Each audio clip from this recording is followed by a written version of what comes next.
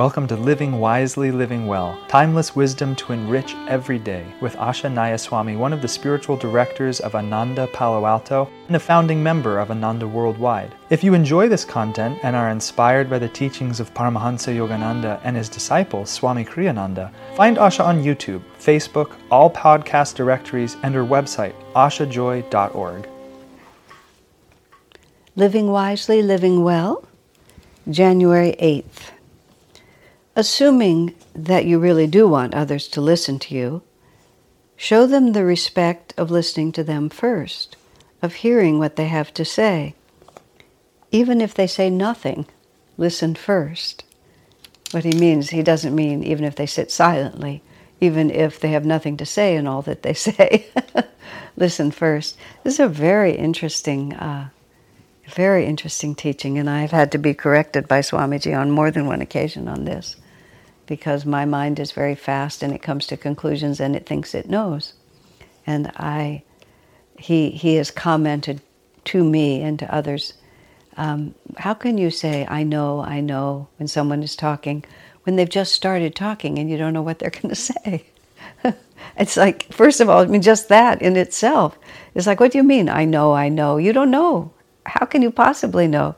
So already the person feels completely like, I have nothing to contribute. You know, you already think you know me, and you might well know that he doesn't. He doesn't inspire. So, but what Swami is saying here is that if people feel heard, they will be much more likely to listen to you. And he's also not saying that you have to agree with them. He's not saying that you have to allow them endless. And Swami plays this both ways depending on different circumstances. But too often I've seen that the person who is trying to solve the problem simply becomes impatient and just wants you to stop. And I've had it delivered at me because, unfortunately, when there is an issue at hand and a decision is needed, I tend to need to take it down to the base, figure out sort of what all the actual issues are, and then make the decision after all the issues are clear. And either other people can understand all the issues faster than I can, or they just feel that they already know and can go forward. But often I require more in-depth conversation before I can feel comfortable with the decision. And people get impatient with me. I've seen it. And then, of course, I return the non-favor by having other people talk, and I become impatient with them. I just want to stop it, and I want to go to the decision. But just being able to patiently let a person feel that they've been heard. And many people are not that articulate. And it's just not fair to expect them to be absolutely linear in what they say, or to be consistent from point to point. It's another mistake that I see people make. Well, you just said this and you said that a minute ago. And you'll see someone who is just sort of either their words are not their first language, and therefore they have to work hard to find the words. They may misspeak, not realizing that there's a nuance of difference and that they have to go a little bit farther, either before they'll catch it or before you'll realize it really doesn't matter, because you can tell what they mean regardless of what they say. Or that people are shy and are easily intimidated and made to feel stupid and then can't think at all. I mean, the art of really drawing out of people what they have to tell you is a vital art toward getting along with people and also being a manager or a leader. If people feel they can't speak to you, that it really puts you at a great disadvantage, because then you never know what people actually feel, and you just go forward with the fabrication of your own mind. So learning how to listen very patiently. Swami Kriyananda was so calm in meetings, is the only way I could say it. He didn't let people go on endlessly, and he didn't let people complain and create negative energy. He didn't necessarily let people speak as much as they wanted to speak if all they were doing was spoiling the energy in the room. That's a whole slightly different thing, which I may come back to. But when a person was sincerely and honestly, with positive energy, trying to say what they felt, so that they would feel that they had been recognized, even if you do know everything that they're saying, it may be very important for them to say it, for them to feel that they've put their energy forward, they've tried their best, if they're trying to persuade you of something, that you've really heard the argument. And but Swami was always so calm in a meeting. He would just be settled, and he wouldn't fidget. He never let his attention wander. He never disrespected someone by sort of staring off in the distance when they were talking. He always gave his full attention to whoever was there. So even if in the end he had to disagree with them, they always felt that he had disagreed with them he had a different opinion about the subject without rejecting them. Because when you don't let someone finish what they want to say, they almost always feel put down and disrespected. And then it gets confused as to whether the ideas are good or not, or whether you're just fighting personalities. It's really a very fine art. I learned in a certain way when I had to make decisions sometimes, and someone worked for me for a while who worked with me. But a lot of their ideas were not very good, or their ideas were not very practical, or more the actual issues. A great many of their ideas were self-centered, self-concerned, and wanted things to be a certain way because that's how they wanted them. And I gradually learned first to listen completely to the idea, because oftentimes I knew I was going to reject it in the first few sentences because I knew what it was. And I mistakenly thought we would save time by just cutting to the chase and getting to the point.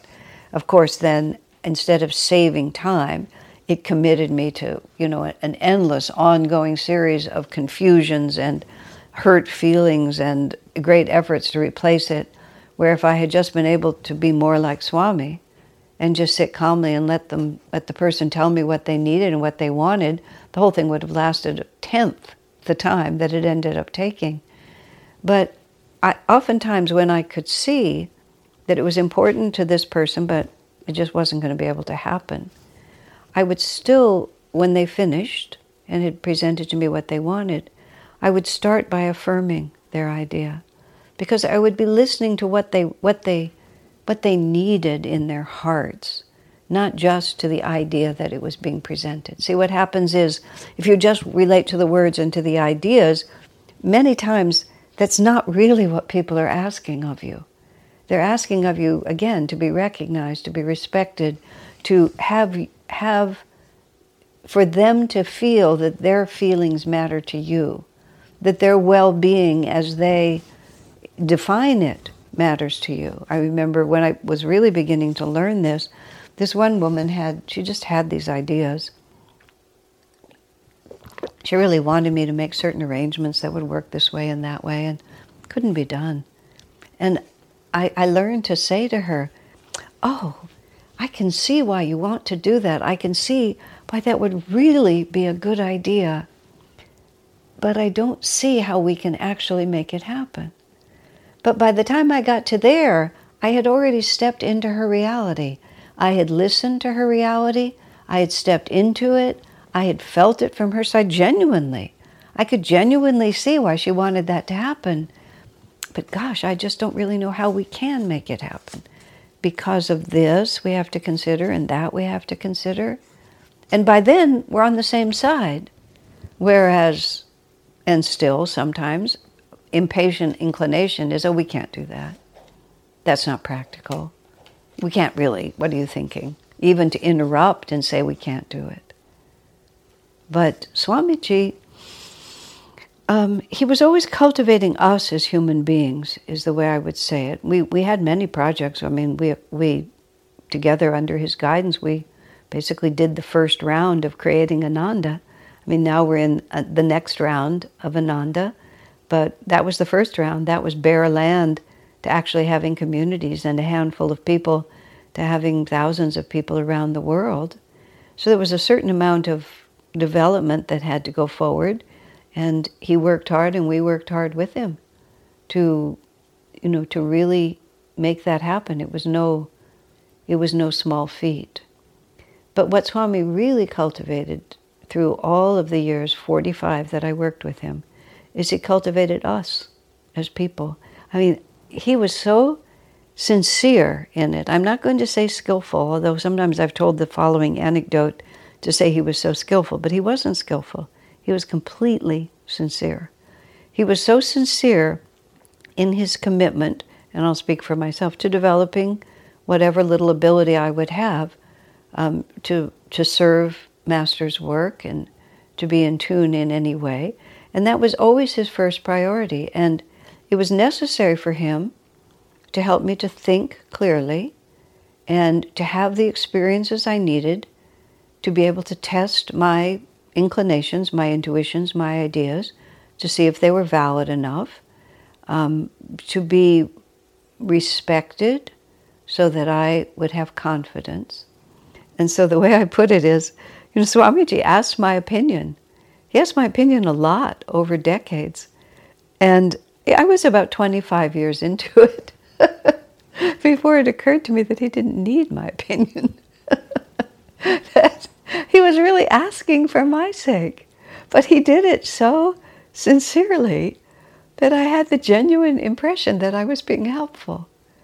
And I was being helpful. I was being helpful because it was helpful for him to see that I was trying hard and I was going to be a person who could take responsibility.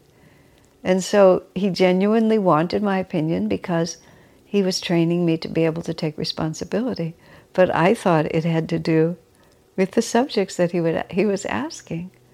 But it taught me to be careful in my words, to think things through, to try to articulate myself with the same respectful energy that he had. I mean, I just learned countless things from his asking my opinion that had nothing to do with the opinions. But he was listening. Even if he knew exactly what I was going to say, he really wanted me to say it to him. Sometimes just speaking up was enough. There's a very interesting letter. There's a book called In Divine Friendship, which is a collection of correspondence of Swamiji's over many decades. And one letter, I'm doing there's a series, a class series, in which I'm going through that rather thick book, page by page. And one of the letters was Swamiji writing to someone, commending the person for having the honesty and the courage to tell Swamiji that they really didn't like one of the songs he'd written. In some of the letters, the recipient is anonymous in the book, and even sometimes their identity is masked slightly, so all you have is Swami's reply. But I think what the story is, because it was a particular song, I think he wrote the song and he wanted some particular person to sing it because of the range in which that song was set. And I think the person didn't particularly want to sing it because they didn't like it. I think that was what the context was. And so Swamiji said, I was so pleased that you felt you could be sincere with me rather than needing to be diplomatic. And Swami also said, I could tell you didn't like the song, but I wanted you to trust my friendship sufficiently to be able to speak your mind honestly. And Swami said, who cares about the song? He said, the friendship is much more important. And of course, to build that kind of friendship, that's something worth doing in life, isn't it? Where you are deeply trusted, to become the kind of person that people will deeply trust with their true thoughts and their true feelings, because they know you will listen. And so what kind of a person do we want to be? Do we want to be a person who people like to hear because, after all, he's so clever, he has such clever ideas? Or do we want to be the person who is a true friend, and that the people around us will open their hearts because they know they can really trust us to listen? It's very interesting. So what is the purpose of our life? Why are we here? That's the question you have to answer, and then everything else follows from that.